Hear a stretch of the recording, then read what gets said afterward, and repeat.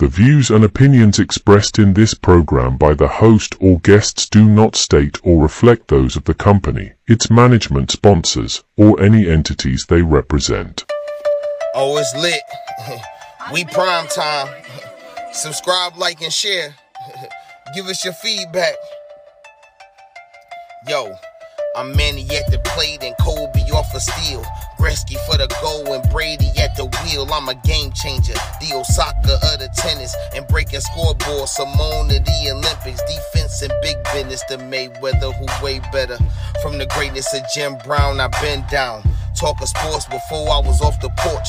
Screaming Bo knows while Jordan was playing horse. Late 80s getting torched by the drive and the shot. 2016 got a ring off the 3 in the block. They eased to forgot the cardiac kids. Price and Doherty, Bill in the Indian years. This who it is. Your host DeeTrynt, yo, that's a name banger. Come in the streets and talk sports with the game changer. Yo, your host DeeTrynt, that's a name banger. Come in the streets and talk sports with the game changer.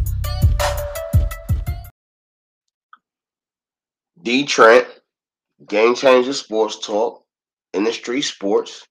Man, what's really, really good? It's Friday, TGIF. You know what time it is. It's April. NFL draft weekend and started. NBA playoffs going ham. NHL playoffs going ham. It's fights and brawls going in the overseas basketball, and it's everything. You got the drama, you got the theatrics, you got the heartbreakings and everything. All right. DeeTrynt, Game Changer Sports Talk, Industry Sports, streaming on multiple media platforms live at this moment. Twitch, YouTube, Twitter, Facebook. You know what I'm saying? Follow us on IG, Industry Sports at DeeTrynt. You know what I'm saying? If you missed it live, definitely catch the replays on Anchor, Spotify, Google Podcasts, Radio Public, various other streaming platforms. Wherever you streaming from, the links will show up in the little chat so you can chat. You know what I'm saying? You can jump in, conversation, you know what I'm saying? But man, we just talk about latest sports right now, man. So I probably should start with the bad news first, right? Even though this happened a couple days ago, right? We gotta talk about it because I'm disappointed. You know, my city's disappointed. You know, my fellow fan Basians, they're disappointed. You know what I mean? Because the Cavs got beat. They got beat. So the Knicks, the New York Knicks, have moved forward in the NBA playoff, advancing to the second round by beating the Cavs at home in Game 5, 106-95.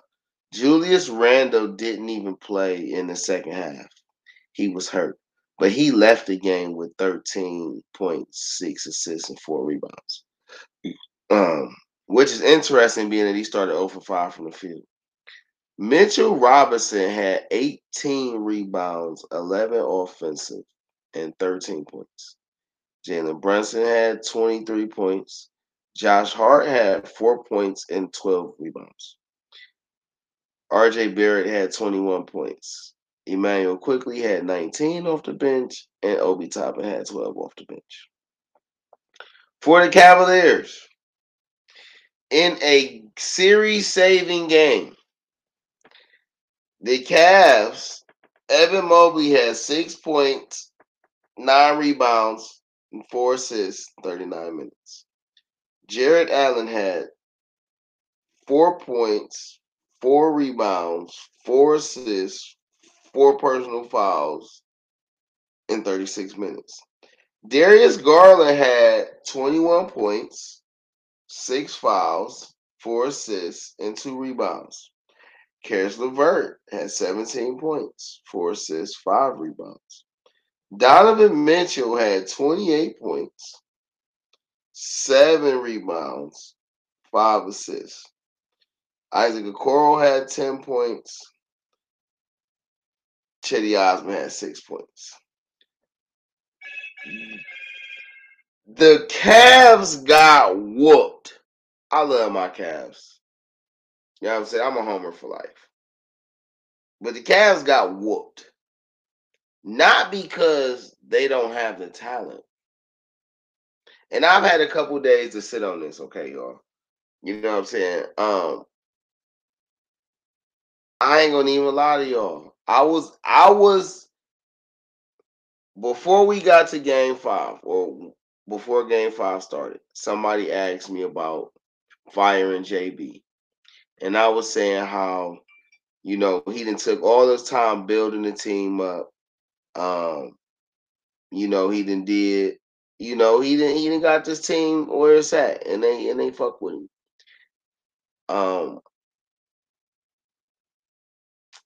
But I ain't gonna lie. JB the reason we lost this series. And don't get me wrong, I don't exonerate the players at all. The players play soft. But as a coach, you have to be able to give the hard lessons and make the hard decisions. The New York Knicks were being physical. This had nothing to do with talent, to be honest. And I don't want New York Knicks fans to think I'm saying their team is not talented. But the reason they won this series had nothing to do with talent. If you actually watch the games, it wasn't no spectacular moves going on. This was just simple, come down, get to where I want to get, and go for my shot. It was that simple. It was that basic. What should have been one of the most exciting series in the first round turned out to be a complete wash. The Cavs didn't show up.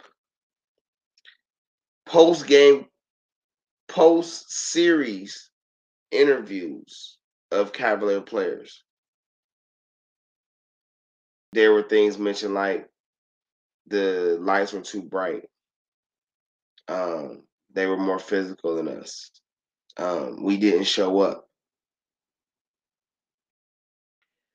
I have a problem. So that's one part, right? I have a problem with coaches that get to the playoffs and don't stick to things that got them there. All right? That bothers me. I'm also bothered by when you don't learn. When you as a coach who will tell a young player that you're grooming that they should be able to learn from their mistakes and learn on the fly, but you're not setting that example. Case in point, if the Cavs make the playoffs last year, Donovan Mitchell doesn't get traded for.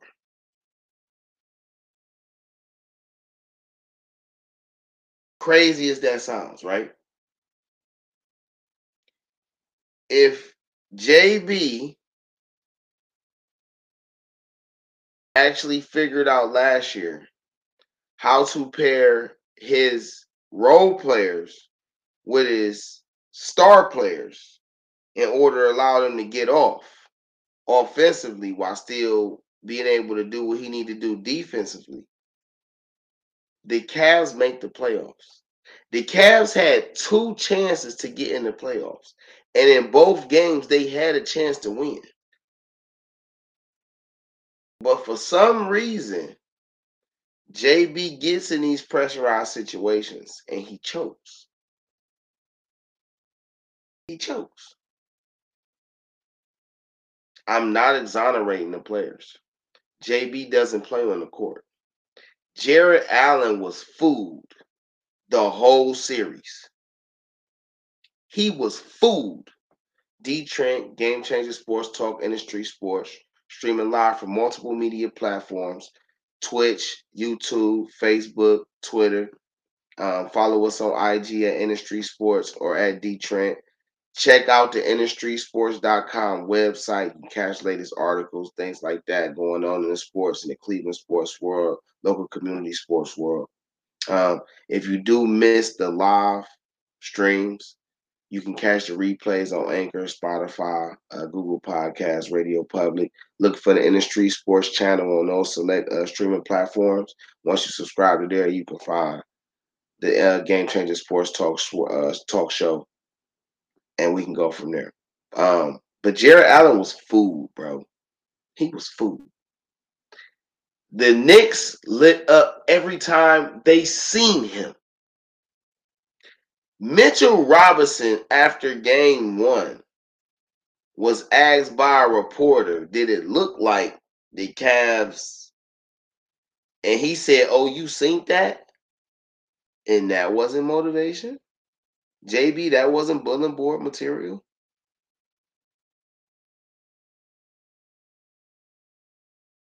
The team plays a reflection of whatever the coach strategy is. I don't care who it is. Okay? Definitely the personality of the star. Now, in Cleveland's case, you have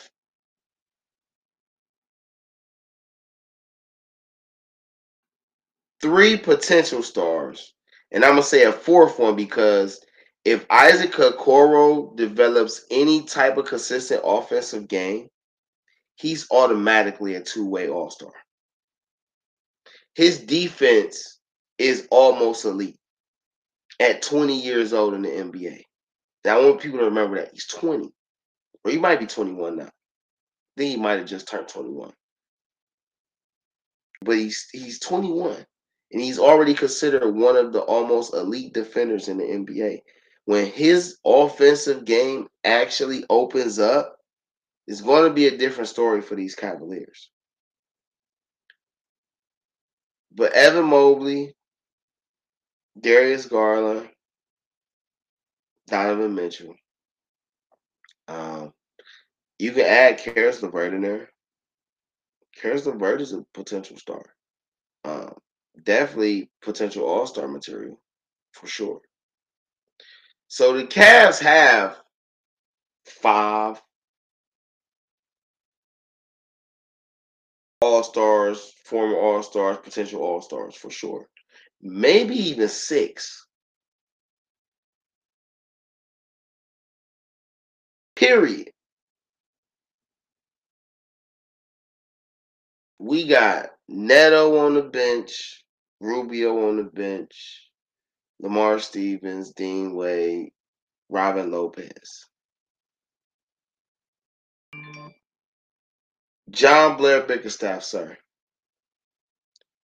What is the point of having these guys on your roster if you're not going to utilize them to win? You did it last year versus Brooklyn and Atlanta, which is why the Cavs didn't get into the playoffs.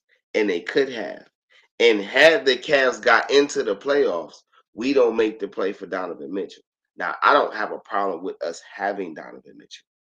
I'm just setting the stage for my next set of phrases, which is John Blair Bickerstaff gets to this year in the playoff. You don't even have to play in the play-in. Y'all win 50 games. Even though y'all backslided after the All-Star break, to be honest. You had that series of games where you just couldn't close, or you find yourself down and you can come back, but you couldn't close. Then y'all figured out how to close by just getting a good lead and maintaining it with good defense.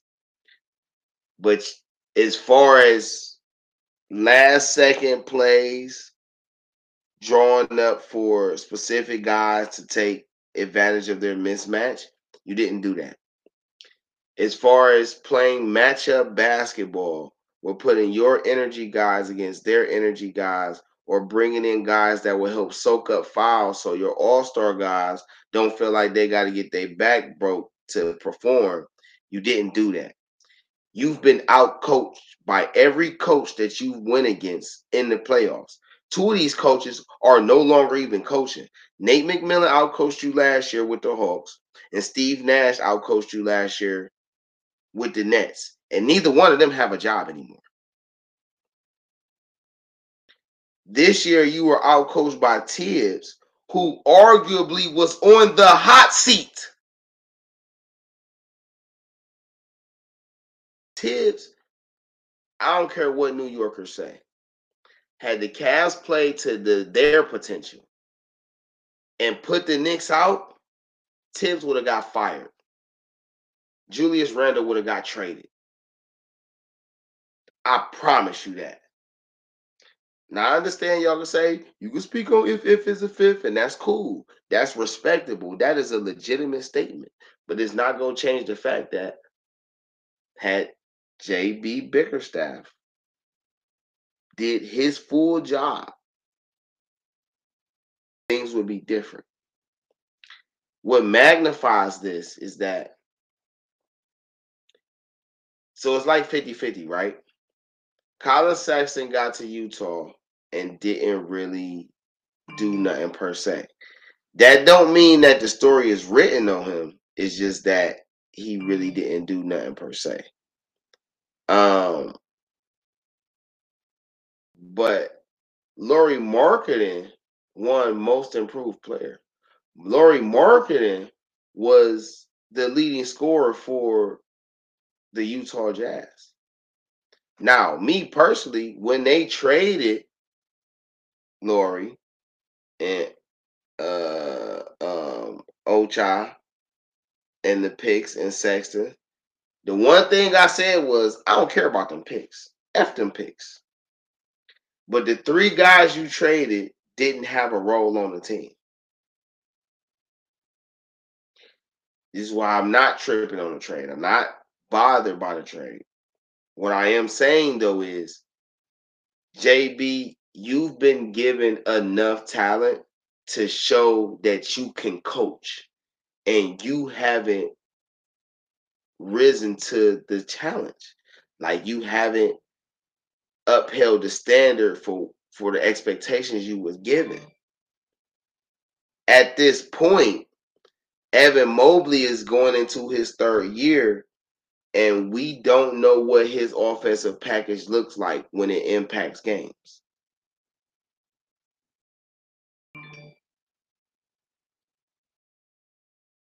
JB, if they fire you, I cannot even be mad, bro. After breaking down all the information, one can only conclude that they lightweight gotta fire you first. And it really hurts to say that, because I personally feel like you should get a chance, but you got Luke Walton on the staff. I don't care what nobody says about Luke Walton. Luke Walton know how to orchestrate an offensive basketball team. He was brought in there to help you do offensive things.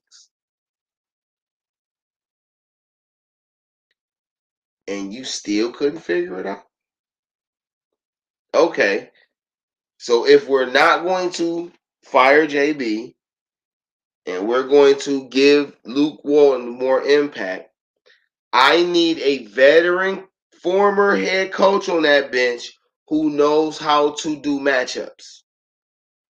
I'm all for pairing the team together. It take a community to raise a child. I'm all for that. But if you're not going to fire JB, then a lot of people on that coaching staff on that bench got to go. Because nobody had the heart to tell JB, you're not making the right moves right now. You're not helping these young kids be. There was no reason not to play Dean Wade, Robin Lopez, and Lamar Stevens. It is inexcusable to not play Lamar Stevens specifically. You have no excuse. This series was a prime coming out party for Lamar Stevens.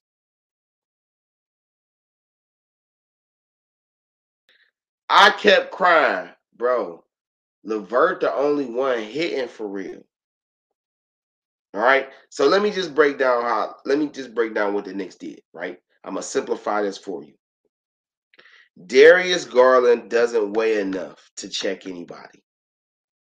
And clearly neither does Jared Allen. Darius Garland has enough offensive skills to offset what they try to hunt him for on the defensive side. On top of that, Darius Garland plays in the paint. Jared Allen was a liability. Jared Allen should have played maybe 20 minutes a game this series. And that's being really, really nice about it. When New York started to get physical, Robin Lopez and Lamar Stevens should have came in the game. Why? So they could play physical.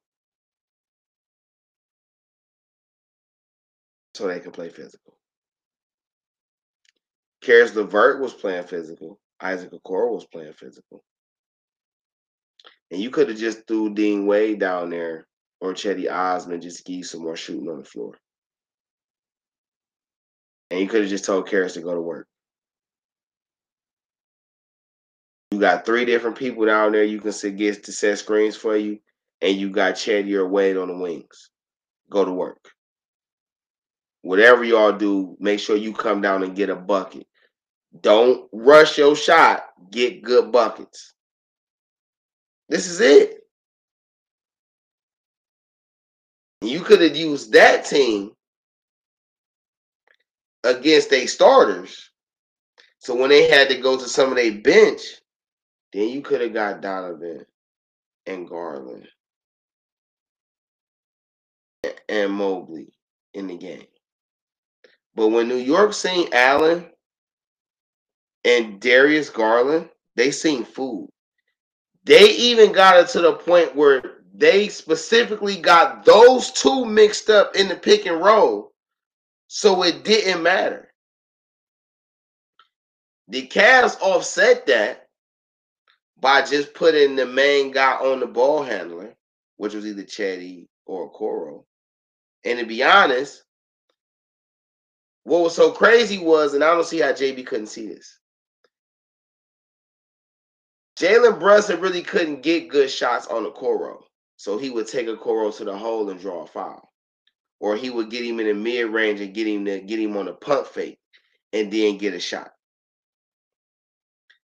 Chetty Osman, he couldn't drive on, so he would just ISO and get the step-back jumper. LeVert played probably the best all-around defense on him, but LeVert don't weigh enough.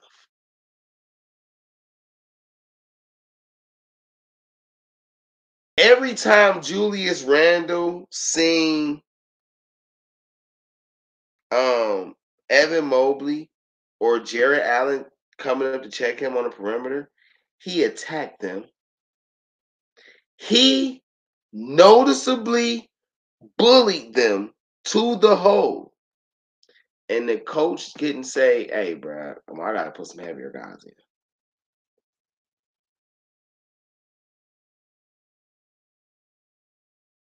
Everything that I'm mad at the players. I felt like just as a person, as a man, as a grown man, you just ain't let nobody let you bully you like that, though. Fuck what the coaches talk about or whoever else talk about. Just as a grown man, you just can't just let people do you like that. But not only was that getting done, the coach didn't help his team. And for those reasons, JB either got to go or you got to get a veteran assistant coach down there that knows how to play matchups and scheme basketball games. And that's going to teach JB how to be that guy. If you can't do that, JB got to go. I ain't going to even hold you. On top of that, Jared Allen has to go. I don't even care what he does when he comes back from the offseason. He has to go. The president has to be set that type of that just can't be tolerated on the team. Donovan Mitchell was a complete no-show. Who did you just say had to go? I just can't. What's good, bro? Who did you just say had to go? Jared Allen. I said JB, and Jared Allen gotta go. Yeah. If JB stay, they need to get like a Kenny Atkinson or some type of veteran coach on that bench that knows how to do matchups and all that type of shit so he could teach JB, or JB gotta go. Jared Allen has to go. He has to go.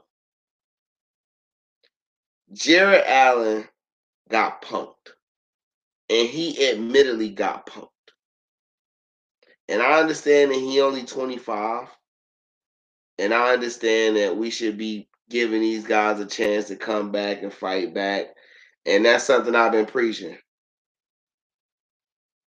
But no, yeah. Hey, Six, welcome to the stream, bro. Six say no, Allen good. They gotta get rid of JB though, because he doesn't know how to utilize his big man.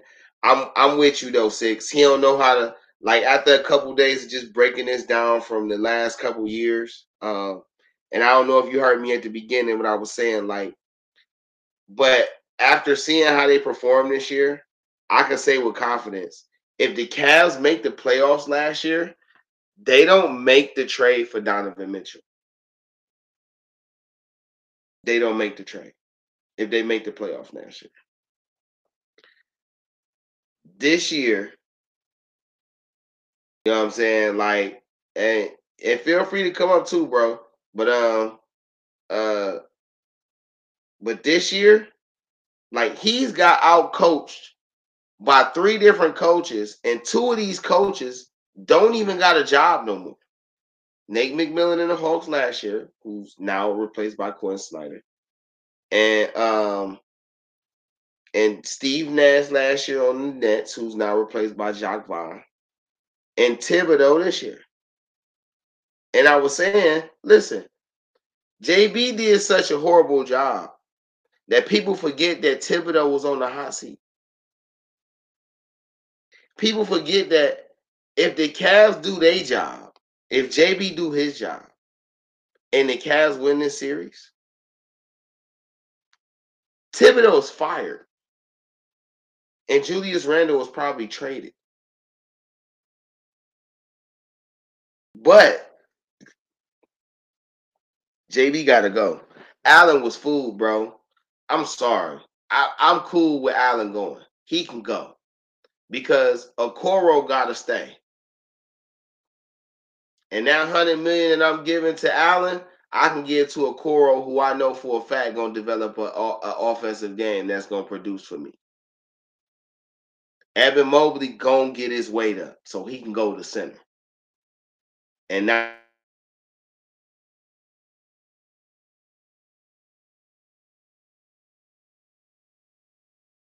what's crazy is they could have still had marketing. And I ain't tripping that marketing gone. But it's just because of how things played out. Now you got to look at these scenarios like, damn, marketing with Mobley would have probably been crazy because marketing got a little dog in it. Marketing got some clutch in it. He had some clutch in him for us last year. But just the whole misusage of the team, yeah, bro. JB got to go. I'm sorry. I don't know what other coaching, I don't know who to suggest, but he got to go. All right, but let's move on in this basketball talk, right? Because the Lakers, no. Let me talk about Jimmy Buckets.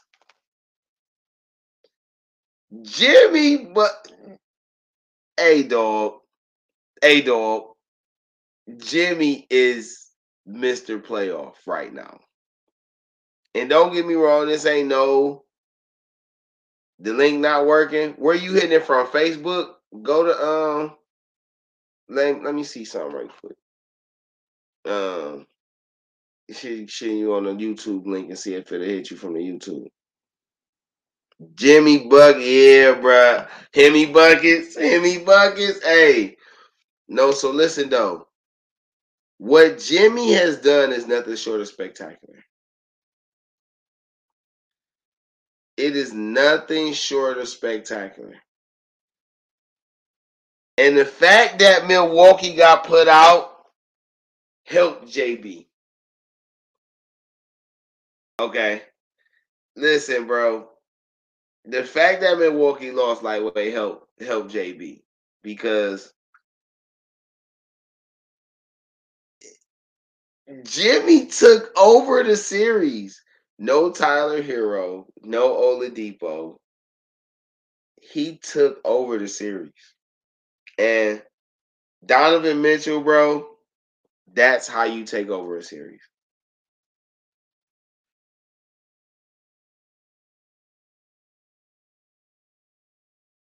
You know what I'm saying? I'm telling you, man. Jimmy dropped 56 to go up 3-1 and then dropped 45 to close it out. That's doggish, bro. It's just him and Bam. I'm not gonna even lie. It's two places I would love to see Dame Lillard go. Yeah, let's go. What's good with you, baby? He say Cavs went from averaging 112 points a game during the season to 94 points per game in the playoffs. Shaking my head. Yeah, that's a JB problem, bro. JB gonna have to slide. But it's two places I want to see Dame go, right? And welcome to everybody who just tuned in and who tuning in. You know what I'm saying? It's a pleasure to have you all here. And Milwaukee and Miami is two of those places. I heard people talk about Philly, and don't get me wrong, I ain't opposed to that. But to see Dame and Drew Holiday with Giannis Antetokounmpo, nigga, that's doggish. To see Dame, Jimmy, and Bam Adebayo is just ruthless. So yes, I would like to see Dame come to the East, and yes, those are two teams on my top radar that I feel like he should go to. But Miami look like they surging, bro. And the Knicks played a good ass series. So the way they played, the New York and Heat series should be a great series. I'm not gonna hold you. If they all play the way they've been played and they offenses actually click, because New York offense didn't even click against the Cavs. They literally run off bully ball, which is crazy. They run off bully ball. But the Heat play that same type of ball. You know, so that should be a good series. I ain't gonna lie though. I'm still taking the Heat in 6 though. I ain't got nothing against New York at all. But y'all don't have a player as good as Jimmy Butler on y'all team. And Bam Adebayo was not about to let Mitchell Robinson do the shit he did against the Cavs. So I'm definitely giving y'all 2 games. I wouldn't even be surprised if it went 7. I prefer it go 7 because I think that's going to be a great series. I honestly prefer it go 7. But I just think I'm looking at it like this, bro. Not only has that Miami team been to the finals already, virtually as constructed, maybe it's about 3 new pieces, maybe 4 new pieces on that team from when they went to the finals. But you're not about to sit here and tell me New York was as good as Milwaukee. You're not about to tell me New York has a player as good as Giannis on a team. You're not even about to tell me that New York has a defender as good as Drew Holiday on their team. That's not even arguable. They got a team though. New York got they can go about 9, 10 deep for sure of players that will impact the game. But can't none of them check Jimmy one-on-one.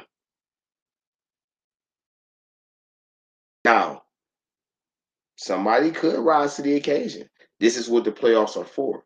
Therefore, people getting names that usually probably wouldn't get seen because now you're seen by everybody versus just your local market. But Jimmy probably gonna go off. Just on the strength, y'all got Tibbs. Just on the strength, y'all got Tibbs. He is going to give Tibbs all the work he can handle. And you know where Jimmy gonna probably kill y'all at? Is assist. Jimmy probably gonna average like 12 to 13 assists this series.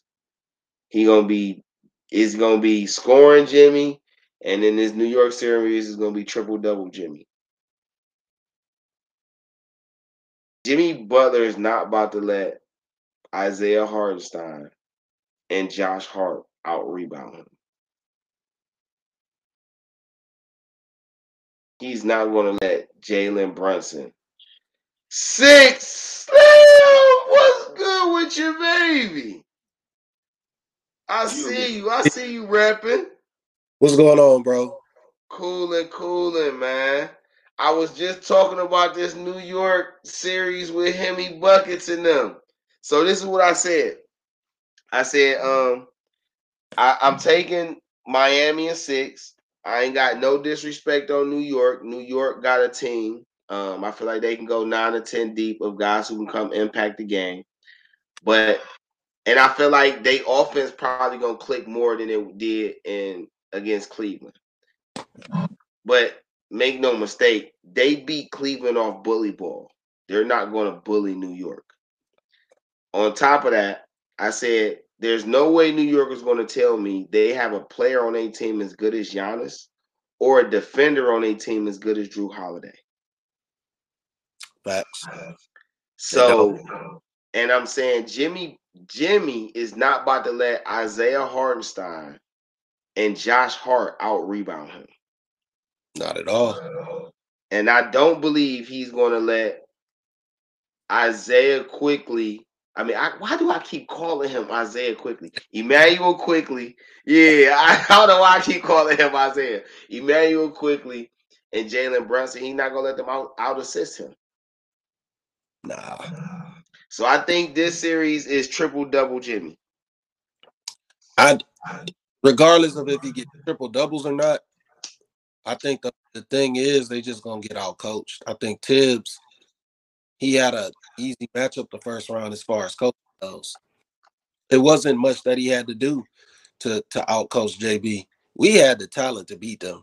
You know what I'm saying? And we definitely just dropped the ball, mainly because our bigs, they weren't utilized properly. If you get them started from the beginning of the game, they get confident. You know what I'm saying? Right. With confidence comes aggression. That They part. weren't confident. So there was no aggression. They just didn't know what to do out there. And that's what they were looking like all season. It just don't manifest that way until you get into the playoffs. That's when things start looking suspect. So when teams is just nonchalantly moving around in the regular season, it doesn't matter. It's cool. And then we play so slow. You know, the Cavs, they got a fast team. The bigs can run, but we got the slowest pace in the NBA. Why? Which makes absolutely no sense. Why and people keep saying like, oh, ain't nothing wrong with JB. Well, there's your evidence right there. Why does he have them playing so slow? They should be up and down the court. Man, as soon as they get the rebound, somebody should be down court. Somebody should just launch the ball. And I feel like this is why Isaac Okoro, they say Isaac Okoro don't got no offense. because you don't see him a lot of transition where he can attack the cup and really play to his strengths. Exactly. It's no transition for anyone except for Donovan Mitchell when he get the rebound and he take off. Garland don't know how to do that. Whatever reason, he just want to walk the ball up slow and then dribble.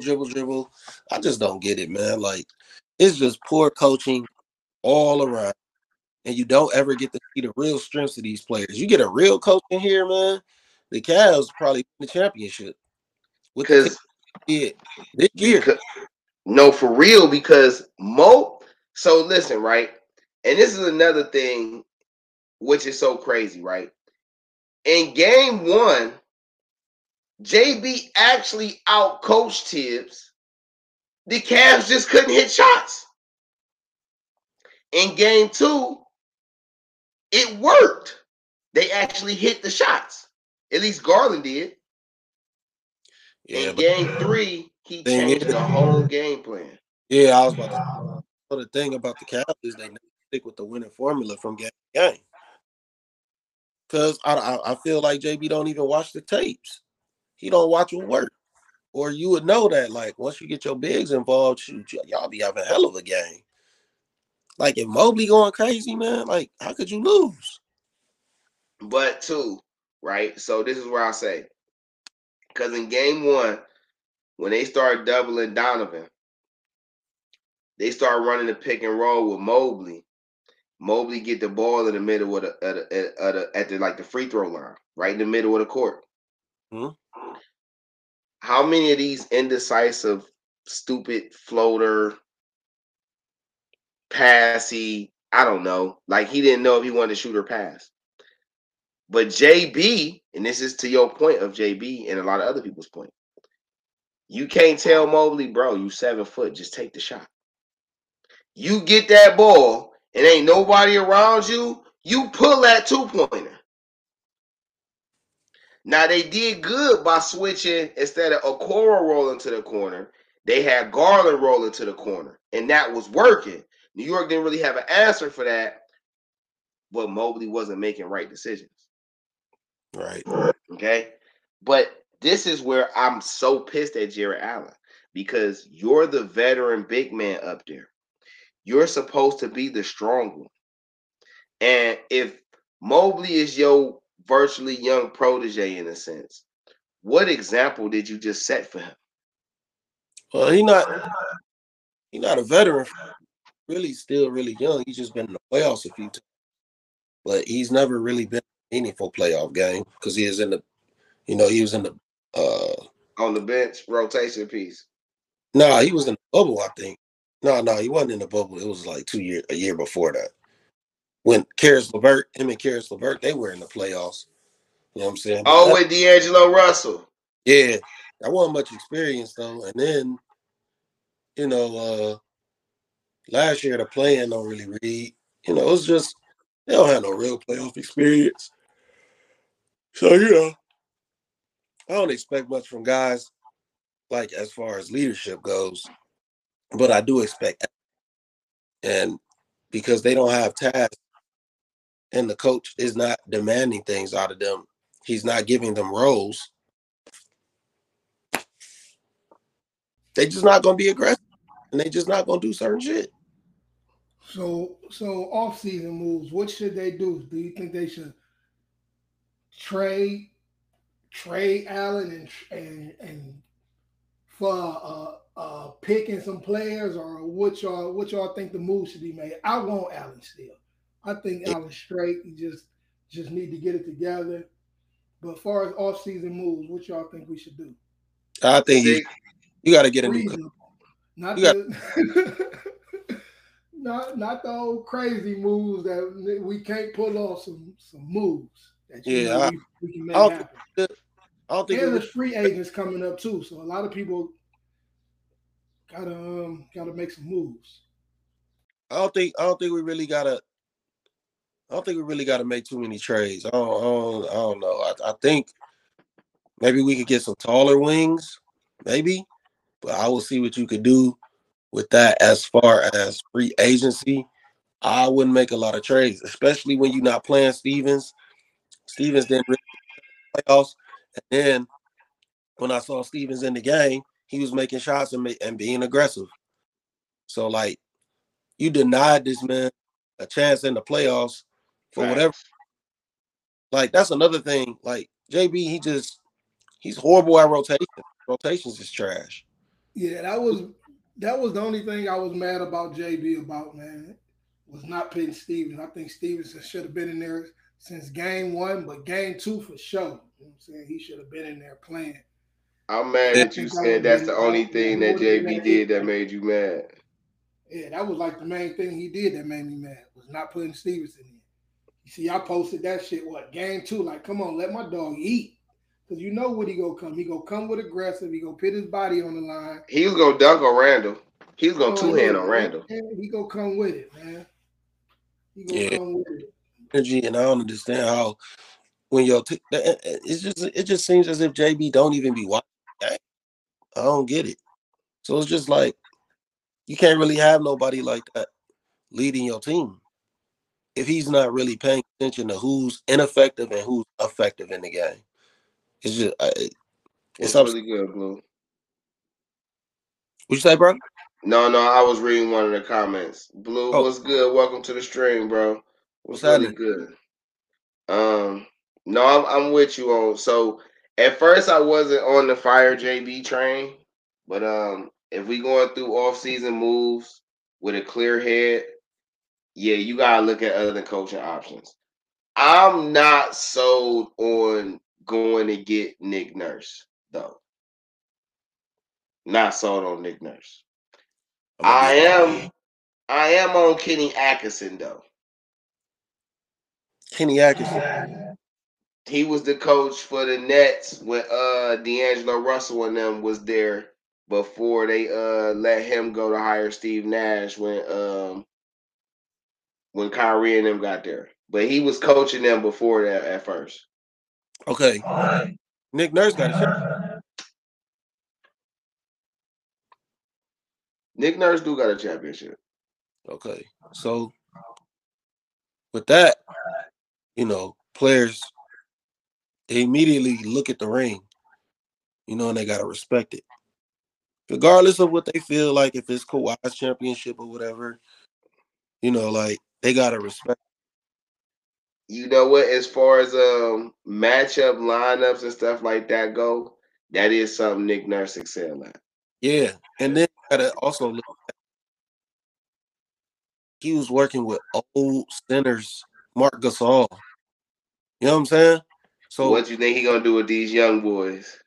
Imagine him with some young talent that's tall. That might actually be a window to get. Oh, see, so okay though, right? Okay, so let's entertain that. Hold on, Six. You convincing me right now. I ain't gonna hold you, bro. I'm gonna give you your credit. You convincing me right now. Nick Nurse. We get Nick Nurse, right? He's defensive too. Right. Yeah. Right. So it's the offense that bothers me. Before you see, where Nick Nurse at right now? He got a job? No, he just got let go by Toronto. Yeah, they tripping with that. He just won. I don't think they tripping. I don't think they tripping with that. They don't have nobody. They don't have no size. They need a new team. They need to blow it up. They got Scotty Barnes, and they need to blow it up. I don't think firing the coach is the right idea. Like, yeah, they don't have anybody up there. They got Siakam playing power forward. He's a small forward. They got 3 different dudes playing center that are just all small. And that's why they need to blow it up, Six. That's why they need to blow it up. I wouldn't have fired the coach though. You got to. You know why? Because he probably still want to compete. So let him go somewhere. Have his choice to sign somewhere where he can feel like he can compete. Yeah. If that's it, yeah. Yeah.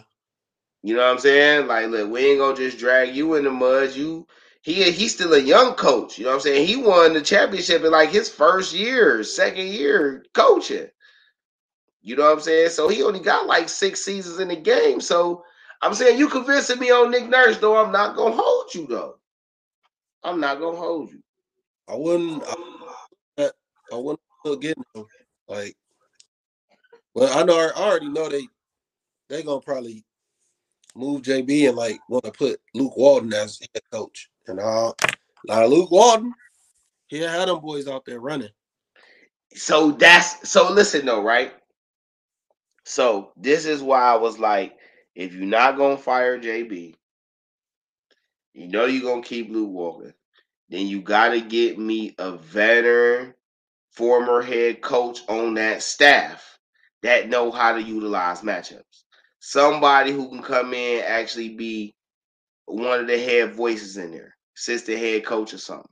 You Nah, yeah, see, I don't like that. If you're gonna let somebody be the head coach, let them be the head coach. I don't want no assistants that could come in and disrupt my ideology. You know what I'm saying? And that was the problem with we had with Black. You know, and Ty Lue. yeah, he never got to coach the team. Black never got to coach the team. It was always Ty Lue just trying to, you know, he wanted to be the head coach. So it was just some messed up stuff with that. I don't like the idea of having like these high paid coaches. You know what I'm saying? Like let the coach be the coach, man. I don't care let him bring in his extra staff. You know, let him bring in his brain trust. That's just what I suggest. I mean, because how you gonna ever establish what you really want to do if it's all these people that got all these different ideas? Now you got to share all these different things, and then by the time it gets to the game, what I really have the idea for the team is not just the only thing that's being presented. It's what everybody else wants too. No, just get one head coach. Just get one head coach. Let him bring in his assistants. Let him bring in his brain trust. And then if it failed in 2 years, get him out. 3 years, get him out of there. All right. So what? Okay, so you saying they should definitely get rid of JB and bring in Nick Nurse. That's your suggestion. Say that again. Hold on. Oh, Let's Go Sports say, FYI, JB Bernie Bickerstaff has been a senior advisor with the Cavs since 2014. Yeah, okay. that's me and JB same age. For real? Yeah, I think JB is 3. Yeah. Dang. So JB not getting fired. No, I don't think so. It's just All all right, so talking.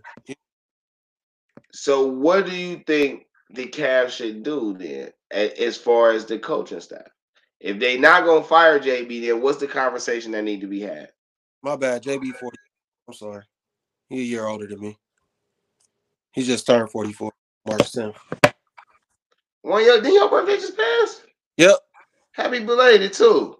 Oh, thanks, bro. Appreciate you. For sure. As soon as you got on here, I was like, man, did your birthday just pass? I know you. What is like the Hey, let me see.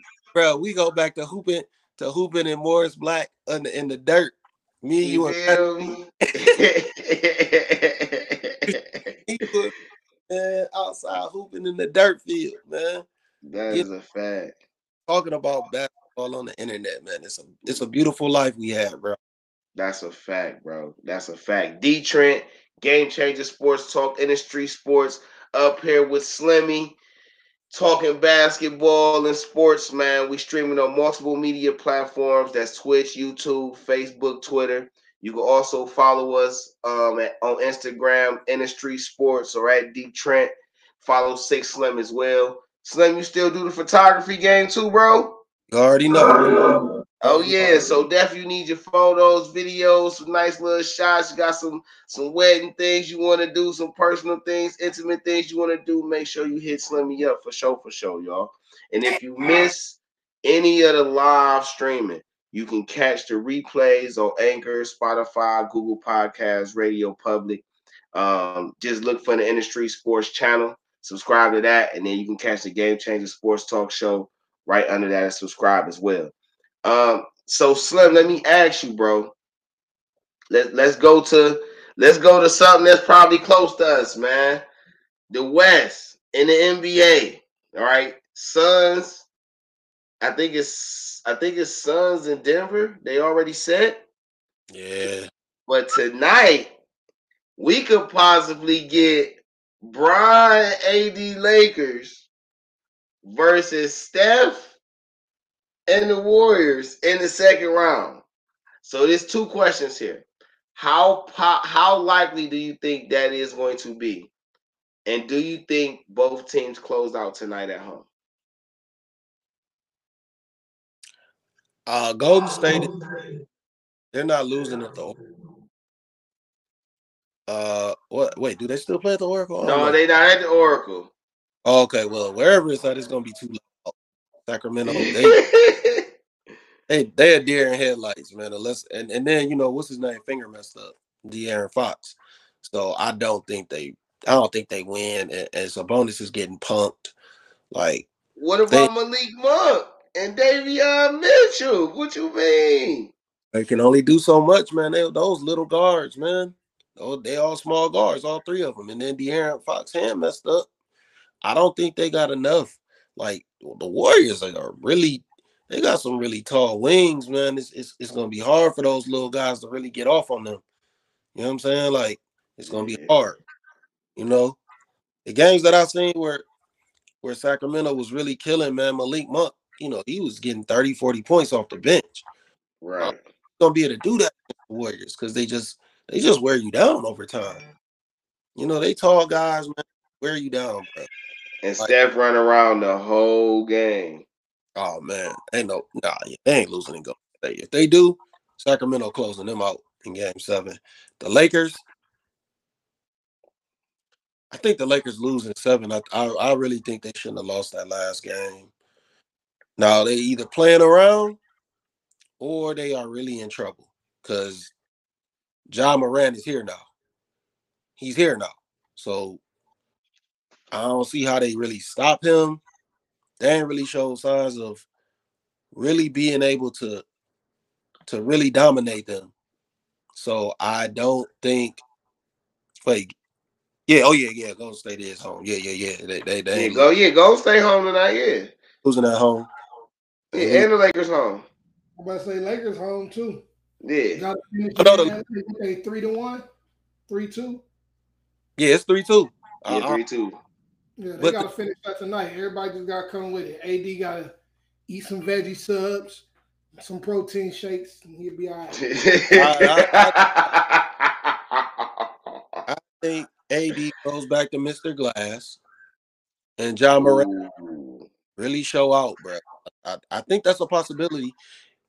I also think LeBron James can actually give Dylan Brooks his word and drop 40. So if you do that, shut Dylan Brooks up, they going home. But I don't think LeBron wants to score 40. I think he's more so on trying to save himself for the next round. He's older now. He got to be wise. He got to pick and choose his spots when he uses his energy. So who y'all think is to shut it down tonight? Who y'all think need to step up and come with it so they can end it tonight? Hey, man, get out my head, man. Great question. So listen, right? Because that was literally my very next statements was about. All right, so in my opinion, tonight is not about AD and LeBron. I personally feel like AD and LeBron gonna come with it. But D'Angelo Russell, Malik Beasley, and if Darvin Ham don't start playing Mo Bamba, I'm going to lose my mind. How do you have a 7-footer who can spread the floor and hold the paint down not playing? It's something going on with Bamba, man. It's something like missing because he just don't get the tick. He didn't he lose his job in Orlando? Didn't he go to the bench in Orlando, end up being on the bench? He lost but so in Orlando though, that was because he was playing in Orlando, but he was thin, like Bobo. But he ain't got the handle Bobo got. Like, Bobo got all around game. Like that's a different conversation. Yeah, But Mo Bamba though, I think he done got his weight up. He was contributing Orlando, but they just like the Wendell Carter better. You know what I'm saying? And they had traded for Bo, and I wasn't mad at that. But I thought Bo Bamba is a good fit for them, and I feel like he should be playing him, man. I don't think there's nothing wrong with Mo Bamba. I think it's him. These teams, man, and these coaches, man, they only be going 7 players deep into the bench. I don't understand. Yeah, that's stupid. I'm utilizing everybody. Everybody on the bench. I'm utilizing everybody. Everybody can get a foul. They can get in there and smack somebody around. You know what I'm saying? John Moran is in midair. We catching him. You know what I'm saying? We catching him in midair. We not letting him fall though. But he not getting them crazy ass dunks. He not getting them crazy ass dunks off. We taking him out of midair. We not letting him fall and touch the ground. We not doing dirty shit, but we're gonna foul him hard. We're gonna foul him hard. Have somebody off the bench who you think is not gonna continuously play throughout the playoffs for you all the time. Come through, give him a hard foul. So he'll think twice about coming through there again. Now you gotta think like, damn, do I want to do this? Right. Do I really want to risk missing the rest of this series because I wanted to come through reckless abandon? Nah. I'm not saying hurt a player. I ain't never saying that, but make them think twice about it. Yeah, you gotta know like this ain't that. This ain't that. This ain't that. But eat. I don't know what minutes Mo Bamba eat, man. I don't know. Why he gotta eat somebody minutes? Because they got a rotation. They got whoever ain't hitting. If D'Angelo Russell ain't hitting, what is he in for? It ain't gonna work like that with Darvin Ham. Man, I don't see why not, bro. You got Schroeder down there. If Schroeder ain't hitting, Mobile should play. If Reeves ain't hitting, it ain't like you got to sub them out the whole game. But if I put them in the first quarter and they ain't hitting, Schroeder ain't never hitting. Take Toaster Schroeder out. Hey man, that's crazy because Schroeder got him in the play-in, got him out the play-in. Don't do that. He didn't do that. They'd have been out of there. He ain't make that. You know what I'm saying? Schroeder came in when D'Angelo wasn't performing. That's what I'm saying.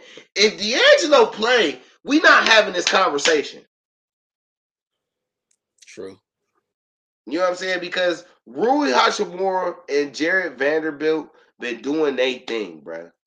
Hey man, I don't understand how they got all them players in the first place. I was disgusted by those trades. I don't know why they having the Lakers when they are going to fit. They were going to fail. They were done. They were done with Westbrook on that team. They were done.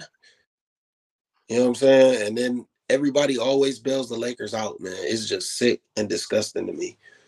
I don't care who on the team. Kobe, they bail him out. He end up with Bynum and Paul Gasol. Man, get the fuck out of here, man. What kind of screens the Lakers be pulling? Who they be paying off extra to get everybody, man. Everybody get. You need a bat? You need a bat? I need that. You need a bat? I got that. I need that. Damn, you get a bat. Stop that Chris Paul shit. No, that I ain't like. Well, so listen, right? I didn't like the structure of the deal because I felt like more draft picks should have been given up. But I didn't like them not letting Chris Paul play with Kobe. I'm not gonna hold you. I ain't gonna lie. That was the one time where they should have let Chris Paul play with Kobe, but they should have restructured that deal. That was the one time where they just like, all right, y'all done broke so many rules. We can't let y'all do this one. Like, I ain't like it. Because it's just like, what precedence does that set? Like, you could just nix a trade. Like, that's corny. But the Lakers that had so much done for them, it was just like, no. Shit, the Lakers that got Shaq illegally, you know what I'm saying? They drafted Kobe, traded Vlade Divac. They didn't have a starting center. They didn't have a starting center. And then they just miraculously get Shaq. It's just a bunch of shit like that, man. Like, the Lakers that had the luxury of a bunch of bullshit trades. Now, whether they capitalize on them or not, that's on them. The only trade I think was legitimate was the The Andre Davis trade. Like, man, Andre Davis. What's his nigga name? Anthony Davis. The Anthony Davis trade was the only one they gave.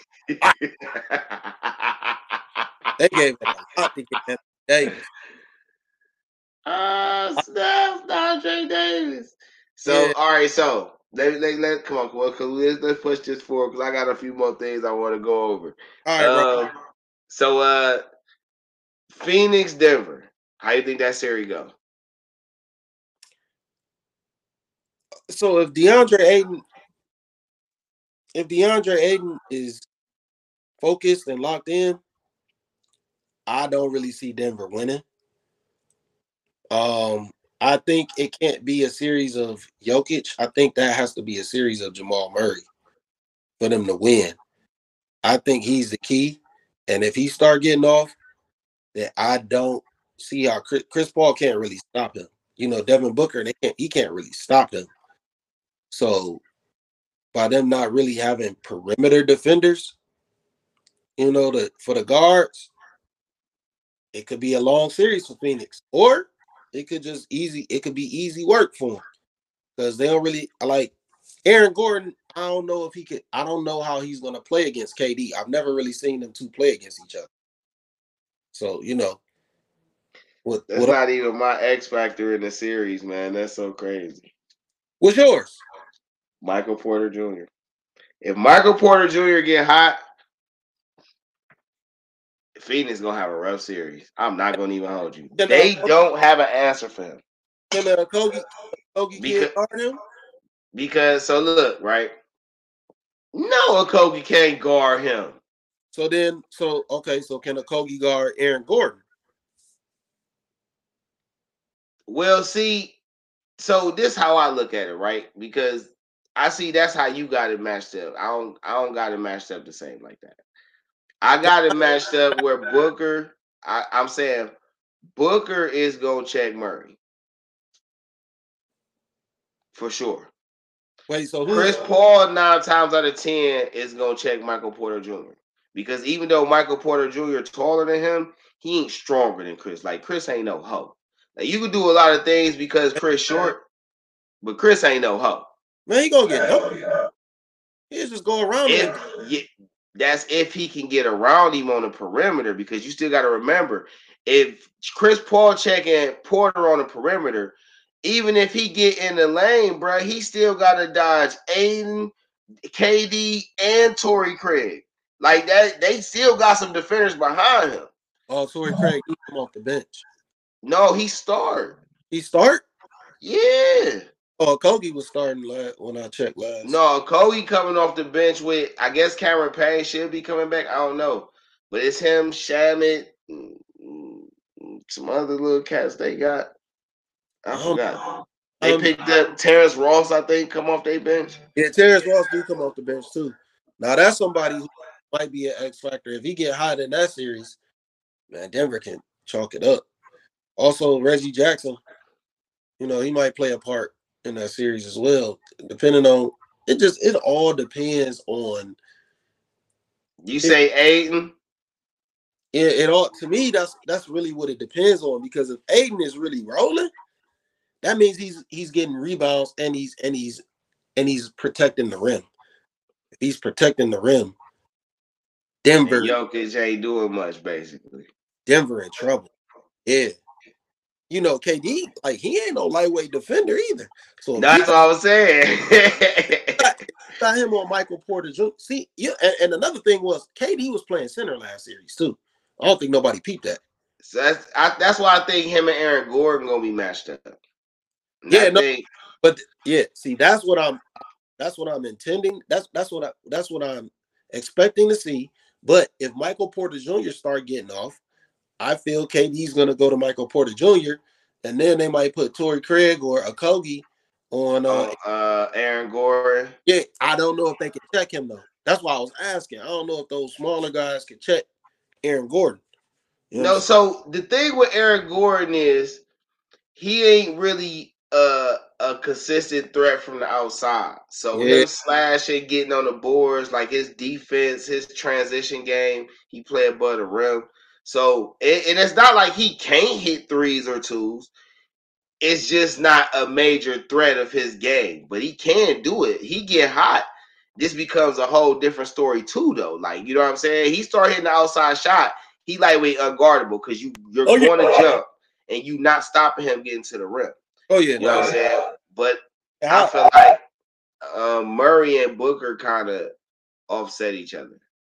No, hell no. No. What you mean? No. What you talking about?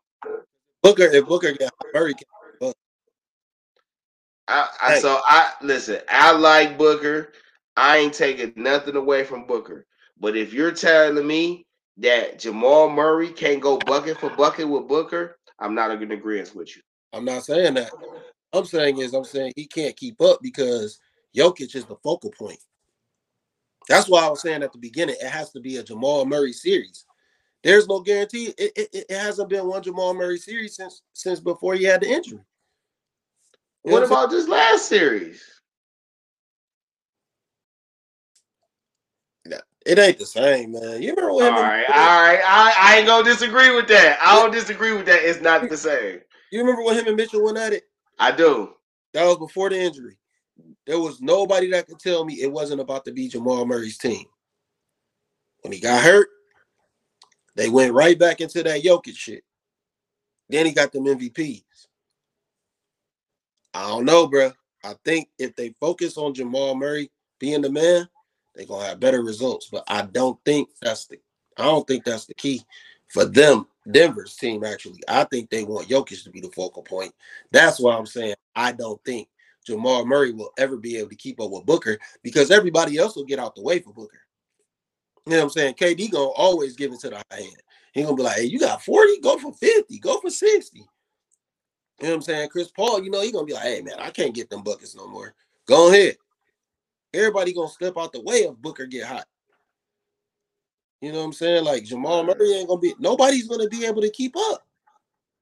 That's the only reason I'm saying it, because the dynamics of the team is different. They got unselfish players who will just be like, oh yeah, D-Book on fire. Let's let him roll.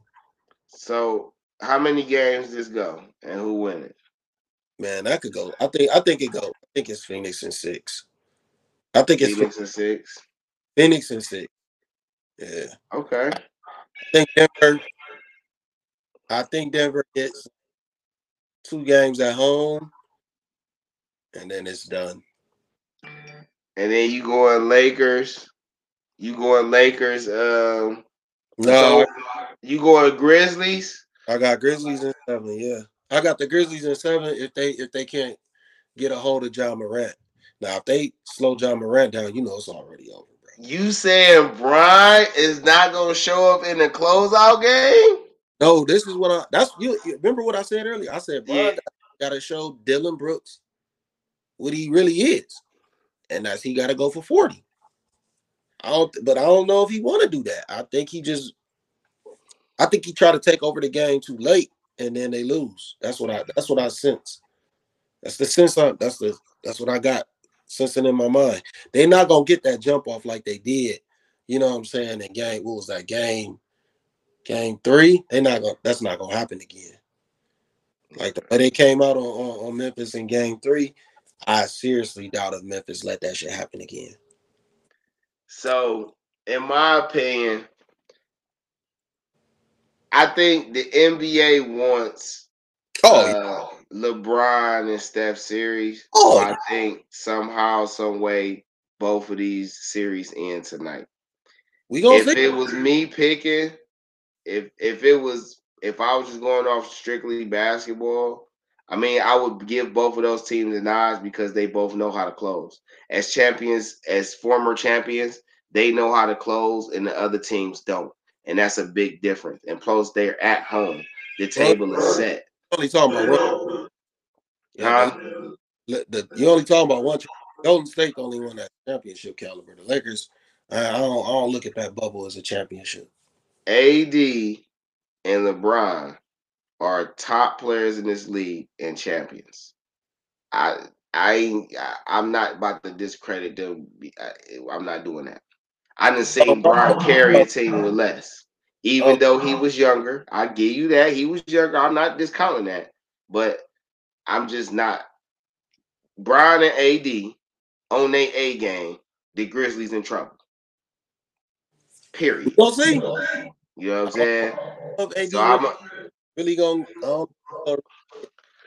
I personally would rather see the Kings. Oh, my fault. What you were saying, bro? My fault.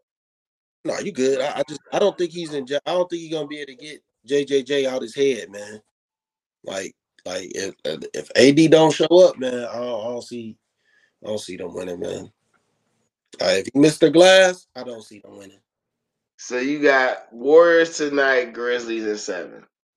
Yep. I would have picked it the other way around, but Kings in 7.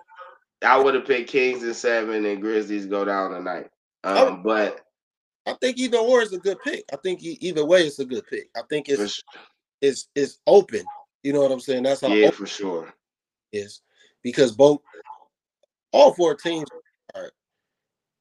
are really talented. You know, it's just some of these guys, they never really get their chance. Like a lot of the guys on the Lakers, they really haven't gotten a chance. You know what I'm saying? So that's a fact. I just don't trust D'Angelo Russell, man. You know what I'm saying? Like, I don't trust him. And he That's understandable. can't guard Ja. Nobody can guard Ja. And I don't think they're going to have anybody try and be an enforcer. But I got a feeling if Ja jump out the gate, he going for 40. 40. Y'all gonna need some support though. So who shows up tonight? Does Jared Jackson actually have an offensive breakout, or is it Bane and Brooks? Is it Tyus? It's gonna be Bane. And I'll say watch out for Xavier Tillman as well. He gonna get some rebounds. If they can't keep Xavier Tillman off the glass, they're gonna really be in trouble.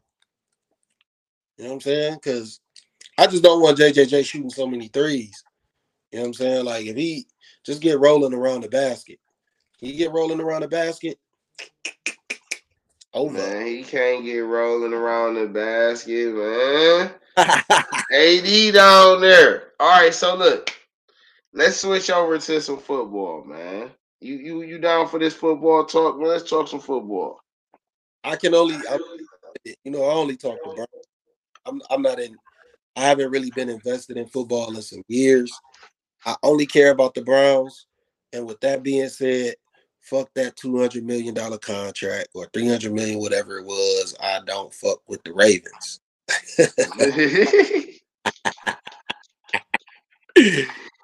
Lamar and OBJ though, that's a nice combo, yeah. You say what? Lamar and OBJ, that's a nice little combo, yeah. Fuck them.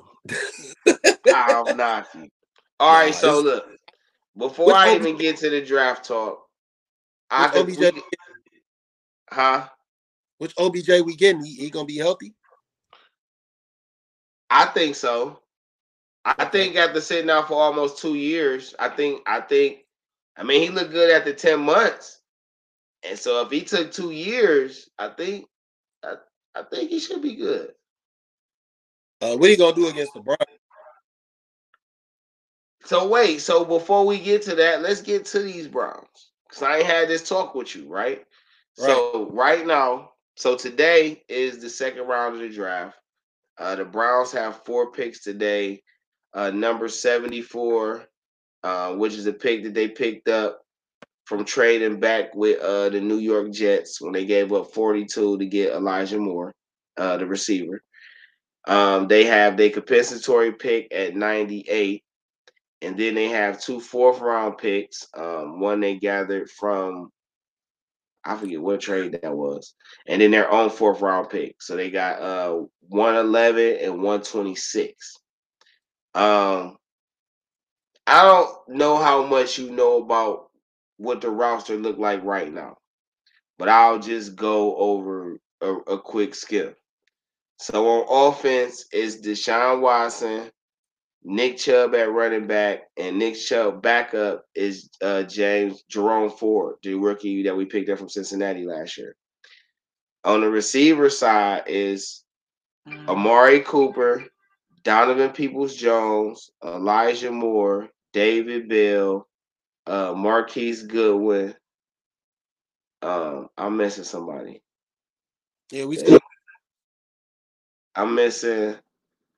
Jakeem Grant, Anthony Schwartz, Michael Woods is hurt. The Isaiah Weston guys coming back.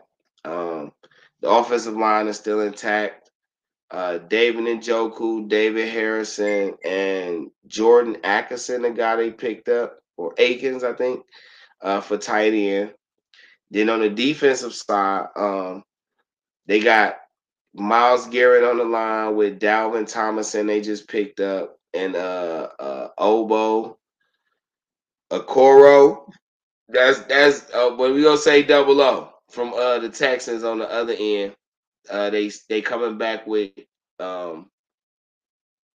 what's that boy name? Jordan Elliott, Tommy Togiai on the defensive tackle side, and then the two rookies from last year, Alex Wright, Isaiah Thomas. And the linebacker room is they didn't bring back Deion Jones, but it's JOK, Jacob Phillips, Tony Fields, Anthony Walker Jr. They just brought back. And I want to say they signed somebody else, but don't quote me on that name. Yeah, I can't think of his name though. Yeah, I don't quote me on that. Huh? It was somebody that played for the Ravens. Don't quote. I'm gonna have to look. And I think he used to play Browns prior to that. I forgot who it is. Look, we might have to pull that up. We gonna talk about Joey Porter Jr. Who did Joey Porter go to? He ain't get drafted yet. Yeah, he ain't get drafted yet. Hold on, let's go to the Browns and see. Let me check this out one time for the one time. Oh, we still got Mike Harley Jr. down there too. Yeah, Jordan Akins, that's his name. What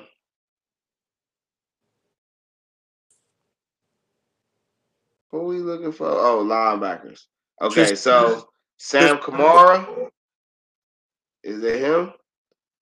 Matthew Adams, Story Jackson, the Jordan Canuzi guy, JOK, Jacob Phillips, Sione Takitaki, and Anthony Walker. Oh wait, did that play for he used to play for the Who you talking about? Kamara or Adams? Tomlinson. They used to play for the Ravens. That might have been. No, Thomas used to play for the Vikings. Okay, who's somebody Ravens that we had signed? He only played there like 1 year though. We got Juan Thornhill and the safety back there with Grandel Pitt. Still got DeAnthony Bell, and then on the cornerback side is Emerson Ward, Newsome, AJ Green. They still got Thomas Graham, Mike Ford. And then there's the new defensive coach, Jim Schwartz. What happened to Greedy is in Philly. Oh wow. Right. I was saying they should have moved Greedy to safety. Yeah. We gonna see though, man. Like, I don't know, man. I think we should get a linebacker for sure. I think we definitely need a linebacker. We can always get to, boost up that secondary. That's just what I'll say. But I will focus on somebody who's really great at tackling. Really great. Like, I will just focus on getting players that are great at tackling. High players that can tackle. That's all I will focus on. High IQ football players that can tackle. That's it. That's all I care about. I don't care. Like, I feel like the offense, the way it is going to flourish. It's going to really flourish. I would really focus on defense. High IQ football players that can tackle. Get some young players like that, man. You're good to go. You're good to go for years to come. Okay. I had the pleasure of being in Twitter Spaces last night. And shout out to Off Season Chops. I ain't sure if anybody familiar with him, but I'm gonna give him his props and his shout out because he pulled off something that even the local media couldn't pull off. And he had an exclusive Twitter Space interview with Deshaun Watson yesterday. I had the privilege of getting the notification, being able to come in and join, and it was refreshing to hear, not only to able to have a firsthand view of hearing him speak, Mr. Deshaun Watson, and how he felt about the city, but I felt like he meant every word of it. I didn't feel like it was scripted. I didn't feel like, you know what I'm saying? For one, he don't got to come on Twitter Spaces. Right. You know what I'm saying? But he knew, he seems to get an understanding of how passionate the city is about the team. Yeah. Is that available online to listen to? Or did they keep it locked in? Well, Chops probably got, I'm pretty sure Chops has a off-season Chops has a YouTube page, and he probably posted it on there. Let me see. So I get that link. I will share it though. I'm all about giving people their credit, man. I ain't, you know what I'm saying, I ain't no leech like that. I ain't that type of guy. So I want to give Chops his full props because he pulled off something nobody else could pull off. However, he got it done. Salute to that man because he got it done. But yeah, no, it was refreshing to hear. I felt like he was really genuine. He's really understanding how much the team loves the city. And you know, as he's talking, Chops asking him questions and they chopping it, and they just chopping it like they just been best buds for a little minute now. So I actually say, man, ask Deshaun how the new offense go look with Chubb. You know what I'm saying? So hey, question on the radio. Huh? I say they was talking about your question on the radio. For real? They was talking about this whole shit on Riz early. Yeah, so I'm like Chops, because first I inbox Chops, and I'm like asking what the new offense gonna look like. But then I'm like, man, it's probably 1,000 people inboxing Chops on the Twitter space. Whenever you run a space, the main post you can comment on the side. You know what I'm saying? So everybody in the space can see the comment. So I'm like, I'm like, oh shit, you know, Deshaun probably might see this too. Let me just throw it out there. Like, how the new offense gonna look with Chubb? And Deshaun adamantly said, Chubb don't get the ball. He say, first off, don't even worry about if Chubb gonna be part of the offense. He went as far as to say, bruh, Chubb can run routes. And I don't think that was caught. He said, bruh, Chubb be out there running routes with the wide receivers for real. And that don't get publicized. All right?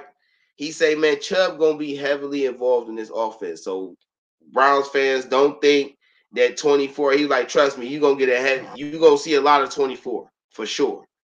You know what I mean? And he was talking about, you know, the little off-season workouts and how, you know, everybody showed up. And he said he did that because it's bigger. The chemistry is built off the field. Yep. You know what I'm saying? You got to learn this stuff off the field and through repetition and things like that. And he was just, you know, saying how he's a quiet leader, you know, not necessarily like he's just absolutely silent, but he liked to let his work talk for him. You know what I'm saying? So when he says something, it holds weight. And I think by him, Chubb, and it's just a side note for me, apart from what was actually being said. I think him, Chubb, and Amari Cooper having that personality as the three ones at the three main positions on offense should bode well and go well with an offensive line that carries that same type of demeanor. It's like it's like a quiet aggressiveness. You know what I mean? But you still need them noisemakers. You know, and I don't feel like DPJ is a dynamic noisemaker, but I feel like he's an impactful noisemaker. I feel like David Bell and Elijah Moore and David Njoku and James and Jerome Ford can be the loud dynamics because the attention that Amari, Chubb, and Deshaun is going to bring is going to open up for guys like and DPJ because DPJ is a traffic catcher and Deshaun seems to have a rapport with him already going back from last year. So I would say guys like Bell, Moore, Njoku, Ford, they should have a lot of opportunities to make big plays. Off play action, off screen, they double coverage and hear it, and they don't know that Deshaun know you're gonna be open over here. Just catch the ball and make the play. He said, you probably gonna. Well, I don't think he said. I think this is a conversation we had, but I'm assuming it's probably gonna be a lot more in the screen game. You're gonna see Chubb. Probably, maybe little quick dump offs. I'm thinking in a play action dump off. On the fake side, when he go to look for the big play, he gonna just dump it down to Chubb and Chubb gonna make noise. I think that's gonna be a little thing, but it was refreshing to hear him say that and to hear him say like he building a lot of rapport with a lot of the receivers. But he talked very highly of Elijah Moore, and he said, I was about to bring that up. What he said about Moore. yeah, he said Elijah Moore is a top tier route runner for his age, in his opinion. He said he's a guy who walks the talk, and he works hard. He called him incredibly talented, very high IQ. But he said he reminded him of Amari Cooper a little bit. In so many words, I believe. I don't want to misquote him, but I believe that's what he was saying. And that just was like, bruh. I'm thinking like, this is my personal thoughts. I'm thinking like, bruh, if he get the Will Fuller role, this is about to be nasty. Oh my God, bro. This offense is about to be unstoppable. But listen, bro, the question I want to ask you though is, it was actually about Elijah Moore. Do you think he could eventually be the number one guy? I think if everything goes right, DPJ, Elijah Moore, and David Bell will be the new receiving core with David Njoku, a blossom David Njoku, and I don't know if it's a new tight end that may come in, or it's gonna be maybe this Jordan Atkins guy, or maybe Harrison Bryant Blossom. But I think the idea is to give Deshaun Watson as many good pass catchers as possible, especially ones that he can grow with while he got Amari Cooper. The thing about Amari Cooper is under Deshaun Watson, he's probably going to put up very nice numbers. At that point, his $20 million a year still becomes legitimate, and I don't think the Browns want to pay him that at his age. He still got this year and this upcoming year and next year up under contract. And they're probably going to, do the restructure thing so he get his money but not be a big cap hit. But I think after his contract is up, unless he comes back on a team-friendly deal, he's probably not going to stay. I think that's crossing the bridge too early, but I do think Elijah Moore could at least become the number two. I personally think DPJ could be the one.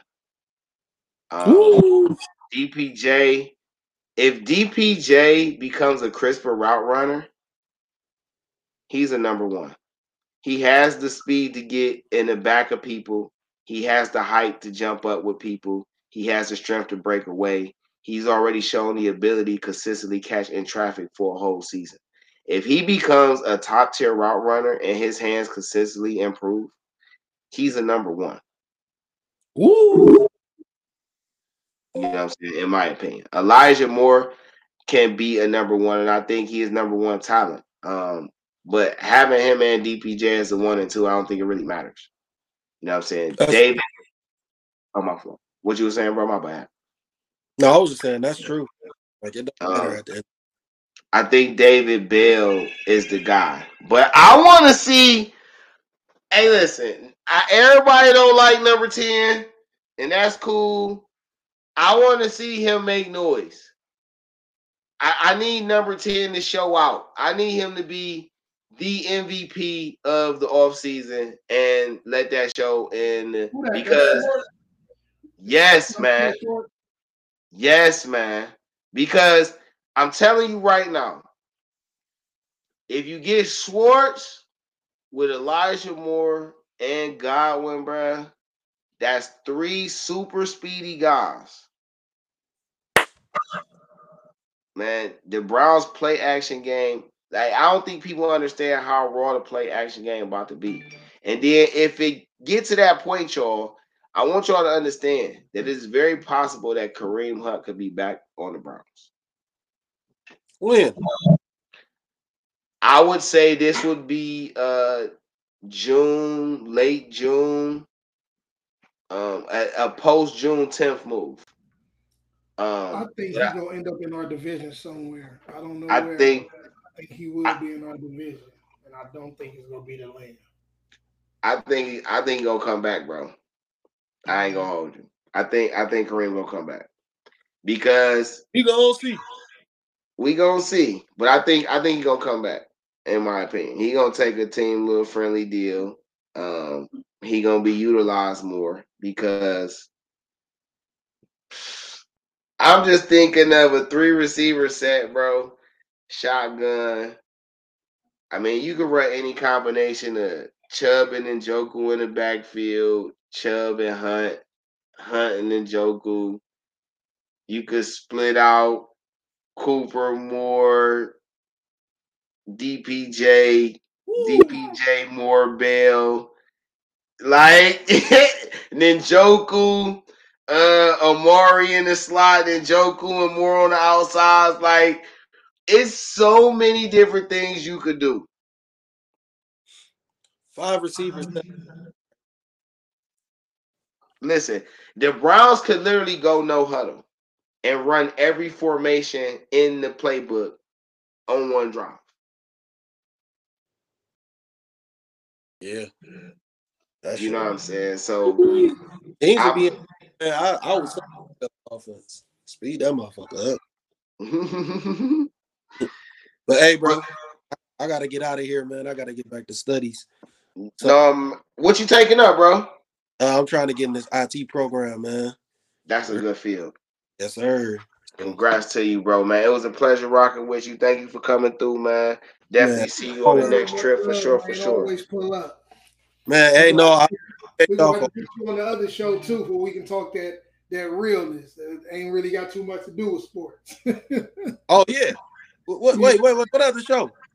We got the Deeper Than Bars. Deeper Than Bars. So you can Deeper Than Bars, Deeper Than Rap. Shit that be having everybody on the Facebook mad at you. Yeah, that type shit. What day show that? Man, we can do it. We'll let you know when you free. When you free, just we'll set something up. All right, bet, man. You know I always like, man. It's all good, man. I love y'all, man. Man, love you too, bro. Good checking in. Deeper Than Bars. That's when I bring degrees back out. That's when degrees jump out. Yeah. He degrees pimp game on that Deeper Than Bars. Yeah, that's when I bring that personality out. You know what I'm saying? We gonna get to it, man, for sure. Just let me know, man, because in the evenings I'm free right now until I start school. So just let me know, man. Now it's a bet, definitely, bro, man. Congrats to you, man. Glad you still doing your thing, man. I'm definitely gonna catch you on the spin the block side for sure. You already know, man. And y'all keep doing this. I'm tapped in for sure. Appreciate it. For sure, for sure. All right, gang. Y'all be easy. One, bro. DeeTrynt, Game Changer Sports Talk Industry Sports, streaming on multiple media platforms: Twitch, YouTube, Facebook, Twitter. You can definitely follow us on IG as well at Industry Sports or at DeeTrynt. If you missed the live streaming, please catch the replays on Anchor, Spotify, Google Podcasts, Radio Public, various other streaming platforms. Subscribe to the Industry Sports channel, and then you can find the Game Changer Sports Talk right up under that. Make sure y'all leave your comments. You know what I'm saying? The link is usually posted from whatever streaming platform that you see it on.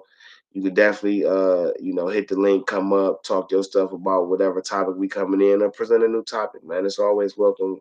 It's open discussion here. Let's get to the meat and bones of it, though. We talked a little basketball, you know what I mean? Caught up a little bit, talked a little Browns, talked a little Cavs. And I mean, it's the home team, so they gonna get the spotlight before anything get the spotlight. But let's go over this draft right quick before we get on up out of here, because that's really the meat and bones of the day, right? So, number one pick, Bryce Young, goes to Carolina. I don't really have a problem with the pick. I just think out of all the quarterbacks, if somebody gonna be a bust, it's probably gonna be Bryce Young. And bust usually refers to what your career highlights turn out to be against where you were drafted. It's not debatable that he's definitely one of the better passers in the draft. You argue that he's the best. Where I have the problem at is you used to playing with top tier talent. I don't care what nobody says. You can't tell me that Alabama has 8, 9 running backs in the NFL currently on rosters, along with 14 to 15 different receivers from the last, and it's probably more than that. It's probably like 17 to 18 receivers. But I'm just going to say 14 and 15 out of the last 7 to 8 drafts. And you telling me he ain't played with no talent? He didn't play with the talent that CJ Stroud got? But it's whatever, man. I thought Bryce Young probably would have made more money staying in college. And he could have left college with like $40, $50 million and just did whatever he wanted to do. I hope that he turns me out to be wrong. And I hope he turns into a Hall of Famer, because I always want to see each player get drafted, potentially become a Hall of Famer. I mean, the draft is about celebrating these young men transitioning from this being just a childhood game that they dedicated their life to a job where they could change the fortunes of their families for generations. So this is a celebration about them. All this other talk is for the media. It's for us fans to talk about. But he goes to Carolina, new management. He got Miles Sanders and Chuba Hubbard back there in the backfield. He got DJ Shark, Laviska Shenault on the receiving side, Terrence Marshall Jr. So he got a little something to play with, man. He got a couple tight ends over there, Tommy Tremble, a couple other little guys that they're going to be able to utilize. New coach over there. We're going to see how it goes. D'Amico Ryans got a 6-year deal. Is the new head coach of the Houston Texans, who was the second pick. Leading up to the draft the last couple of weeks, all they kept saying was CJ Stroud not going to Houston. CJ Stroud not going to Houston. They want Will Levis. They want Will Levis. They want to take Will Anderson. Well, they got that and some. With the number 2 pick, the Houston Texans did not waste any time by coming up and drafting CJ Stroud. They took even less time than Carolina did, and we all knew Carolina was taking Bryce Young. Then they traded Arizona for the 3rd pick by moving up from 12 to 3 and picking Will Anderson. So Will Anderson went third. Fourth for the Indianapolis Colts went Anthony Richardson. Now, this Anthony Richardson pick, I like personally for the Colts. They play in the dome. He's going to be able to do his thing, period. He got 2 tall receivers over there. He got a nice running back. They got a stout defense. The division is wide open. His head coach now is used to running with grooming mobile quarterbacks to be championship level guys. I think it all works. Earlier today, though, this morning, I was listening to ESPN, and Dan Orlowski and Tim Hasselbeck were having a talk about Anthony Richardson and the Colts drafted him. Now, what's funny about Dan Orlowski, shout out to Dan, and Tim Hasselbeck, shout out to Tim, is both of these are former quarterbacks. Both of these are career backup quarterbacks who are just backup quarterbacks. I'm going to argue that they were third string quarterbacks and really just roster fillers. And that's no disrespect to them. But, they're arguing about the legitimacy of Anthony Richardson going at number 4. And Tim Hasselbeck, in my opinion, is upset that Anthony Richardson went in the first round at number 4 and Will Levis didn't get picked at all. Now, you could take that for however you want to take that.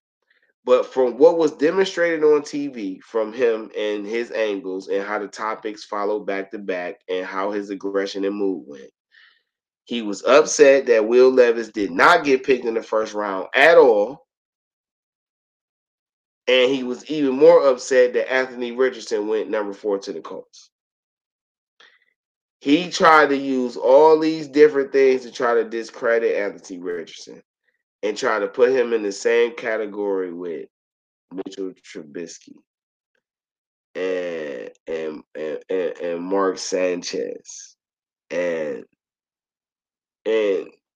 that's not even comparable.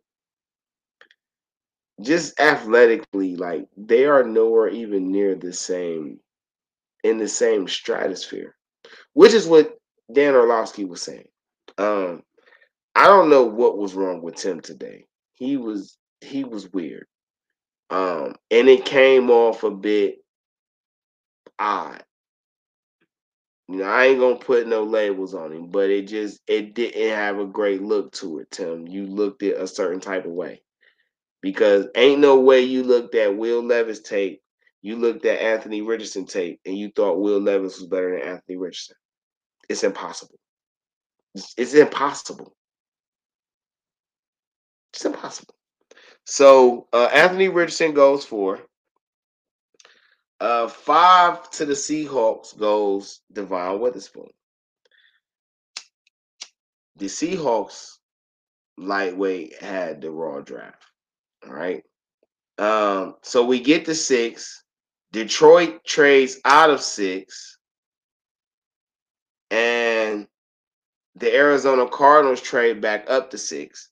Now, leading up to the draft, you heard that the new coach in Arizona is, I believe it was the Eagles' defensive coordinator last year, Jonathan Gannon, who played under Schwartz, who coached under Jim Schwartz, who was the Browns' defensive coordinator now. But Gannon takes over as the head man in the Cardinals.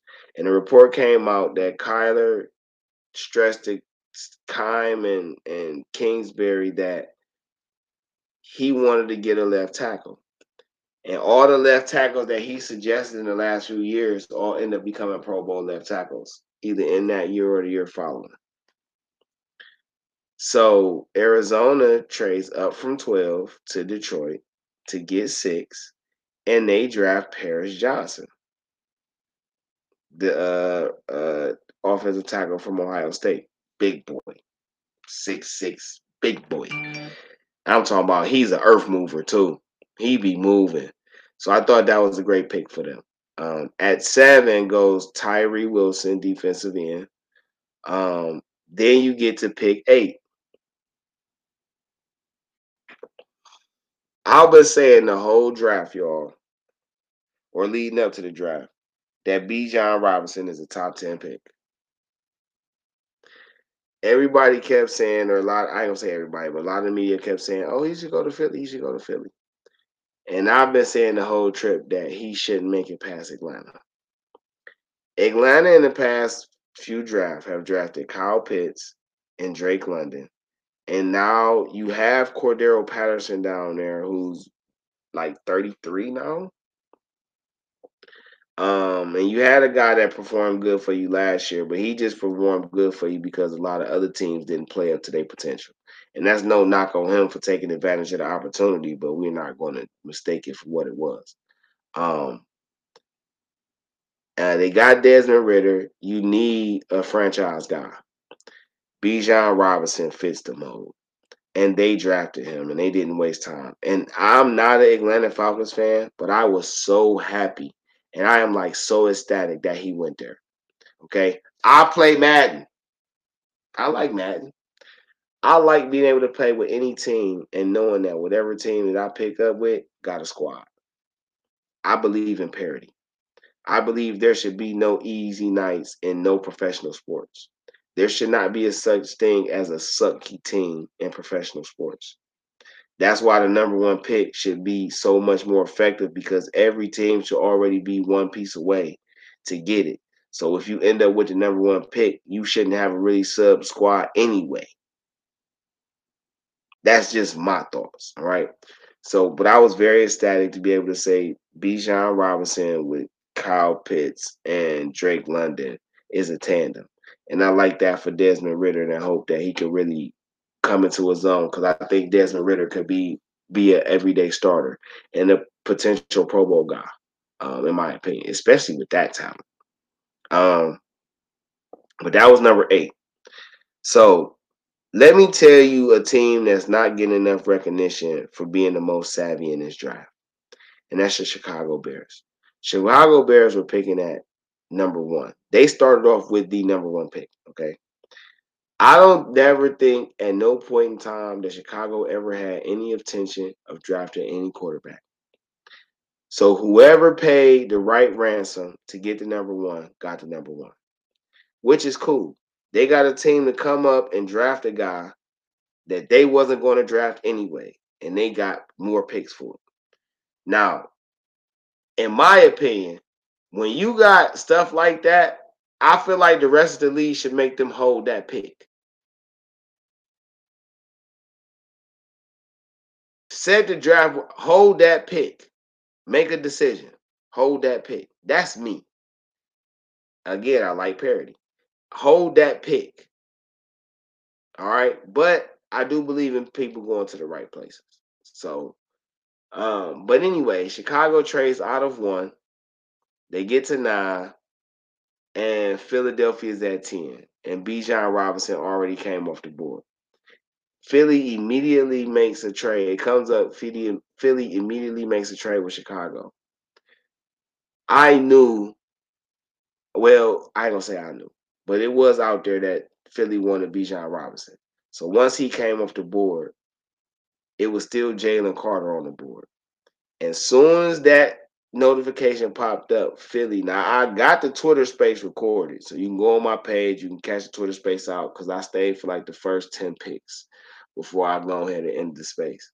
But when I was like, oh yeah, they about to get Jalen Carter. Jordan Davis and Kobe Dean already over there. And sure enough, they did. But we got to talk about the Bears, because the Bears wasn't going to draft Jalen Carter, nor were they going to draft Bryce Young or CJ Stroud. They got Justin Fields. They just made a trade, and they got another offensive weapon at DJ Moore to go with Mooney. They got young Herbert down there in the backfield. I don't know what's up with Tyreek Cohen. I think he's gone. But they probably can find another back in this draft to go with them. they got an offensive tackle. And they got who some people say arguably might be the best tackle in the draft. I mean, it's up between him and Paris Johnson, and we'll see how their careers turn out. But the Bears got that guy. And I was happy for the Bears. I thought they made some pretty good moves, some savvy moves. And I just thought it was smart. Tennessee goes 11. They take the guard from Northwestern. I don't know a lot about him, so I can't really speak on whether that's a good pick for them or not. But a lot of people have him rated as the highest, one of the highest linemen in the draft. So that's cool. This is where the controversy starts to kick in. Okay. The Lions at 12 take Jahmyr Gibbs. Now, everybody is losing their mind. Why did they take Jahmyr Gibbs? They already got who was that? DeAndre Swift. They just brought in David Montgomery. Wasn't David Montgomery just hurt most of the last 2 years? DeAndre Swift is just one back. In this physical game, don't you need running backs by committee?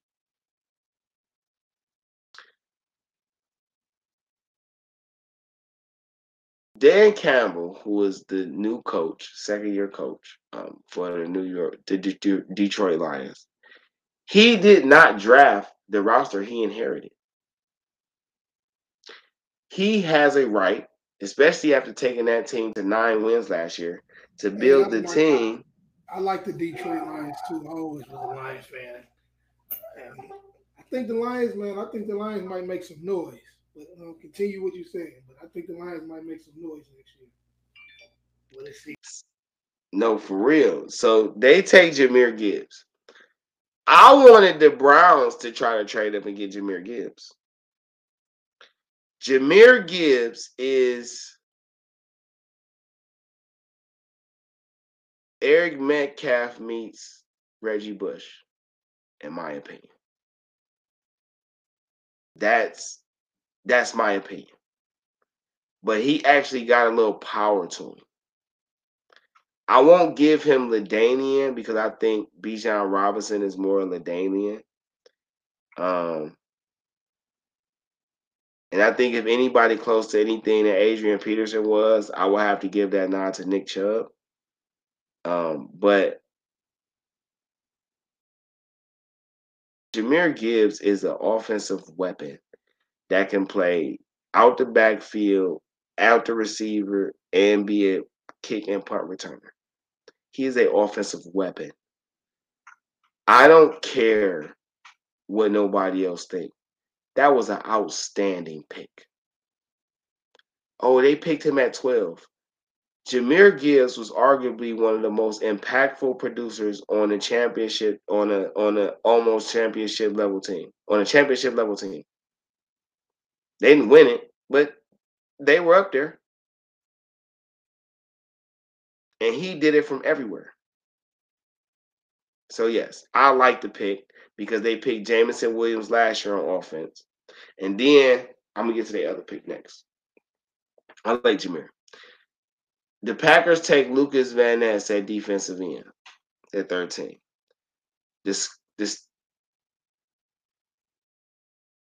That team in PA that's not Philadelphia took offensive tackle Broderick Jones at 14. They traded up from 17 with the Patriots. The Jets at 15 took outside linebacker Will McDonald.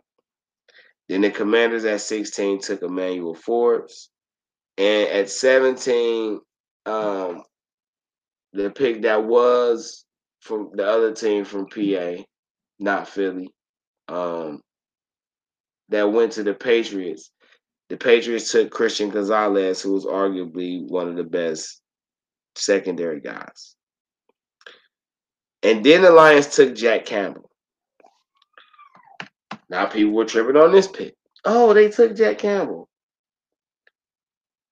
Jack Campbell is arguably, outside of Will Anderson, who I don't even think Will Anderson is really a linebacker. Jack Campbell was the best linebacker in the draft. He was arguably one of the best producers, impact producers in college football last year. Last year, Detroit drafted Aiden Hutchinson, the defensive end, out of Michigan with their number 2 overall pick. So how is getting a linebacker that's a tackler at 6'5", who's rangy, run a 4.5, I believe. Why is he a bad pick? People think Detroit built their team off what they roster looked like. And people need to stop doing that. You don't know what these coaches and these GMs got planned for their teams and their rosters. If we're judging Dan Campbell's picks, and he's not the GM, but he's the recognizable name. If we're judging his picks off consistency, he got a receiver and then a running back who can receive with two of his 4 first round picks in 2 years. And then he got a defensive end and a linebacker. In what world is that not good football? I don't understand. I don't know what everybody else looking at. I'm gonna tell you what I think is the biggest reach of this first round. And that's Tampa Bay taking Cali. I'm gonna just say C Chance. Cansey. I don't know, y'all. I mean, if he gonna play defensive end, I think he got a chance. But if he gonna play defensive lineman, but if he play defensive lineman, he probably gonna be a bust. That's just my stance. At 20 went Jackson Smith-Njigba, wide receiver from Ohio State. One could make the case that Seattle had one of the better picks of the first round. They got arguably the best defensive back and the best receiver in the draft. They pairing Jackson Smith-Njigba with DK Metcalf and Tyler Lockett.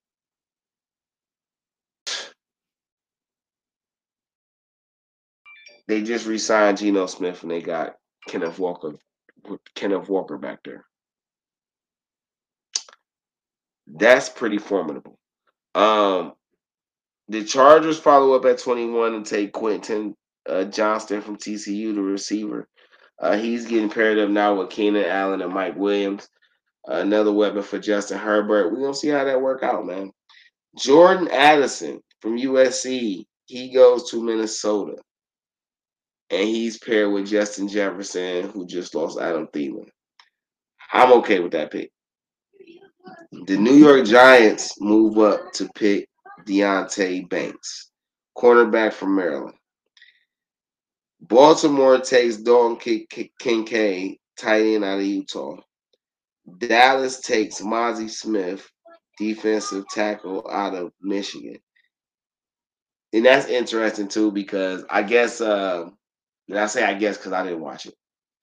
Michael Parsons, linebacker, pass rusher from Dallas, was on one of the national network TV coverage draft shows talking to A.J. Brown.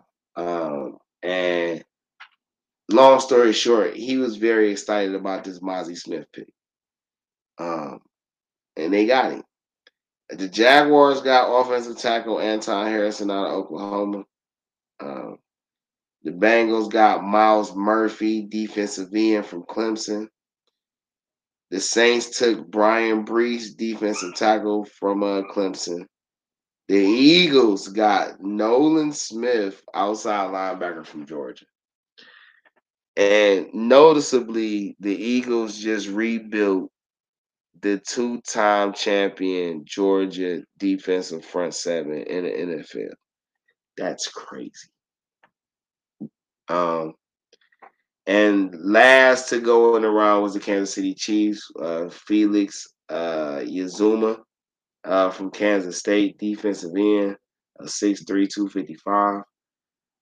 And I know it's 32 teams and that was only 31 picks, but for those that don't remember, Miami got caught with a tampering charge from the Brian Flores investigation that uncovered that the GM tried to get Tom Brady and Flores to have a secret meeting to get Tom Brady on Miami before he chose to go to Tampa Bay. And because of that penalty, they had to forfeit a first-round pick, which would have been the 21st pick in the draft this year. Because it's forfeit, though, it was only 31 picks in the first round and not 32. Later on today, ESPN will cover the second, third, and fourth rounds of the NFL draft. You should be able to watch it on NFL Network, NFL app, NFL Plus, ESPN, ESPN Plus, ESPN Deportes. You should be able to catch it everywhere. I'm pretty sure I probably might do something, whether it be Twitter Spaces or back here on the streaming side, for when the Browns go on. The Browns will not pick in the third round, pick in the second round unless they trade up, which is, I'm not going to say highly, it's not impossible. I think it's unlikely. Excuse me. But maybe we'll hook back up later, man. I appreciate everybody who joined in, who listened up, stayed up with me for the couple hours, man. Went over basketball, football. DeeTrynt, Game Changer Sports Talk, Industry Sports, man. Streaming on multiple media platforms. Twitch, YouTube, Facebook, Twitter. Follow us on IG at Industry Sports page or DeeTrynt page. If you missed the live recordings, please follow us on Spotify, Anchor, Google Podcasts, Radio Public. Look for the Industry Sports channel. Subscribe to that, and you'll find it. Game Changer Sports Talk Show, and you can subscribe to that as well. It's always a pleasure rocking with y'all, man. Stay safe, stay dangerous. It's Friday. I hope it's super hot or very nice weather in whatever part of the world you in, what you viewing from. Please be easy, and I'll catch y'all later, man. One.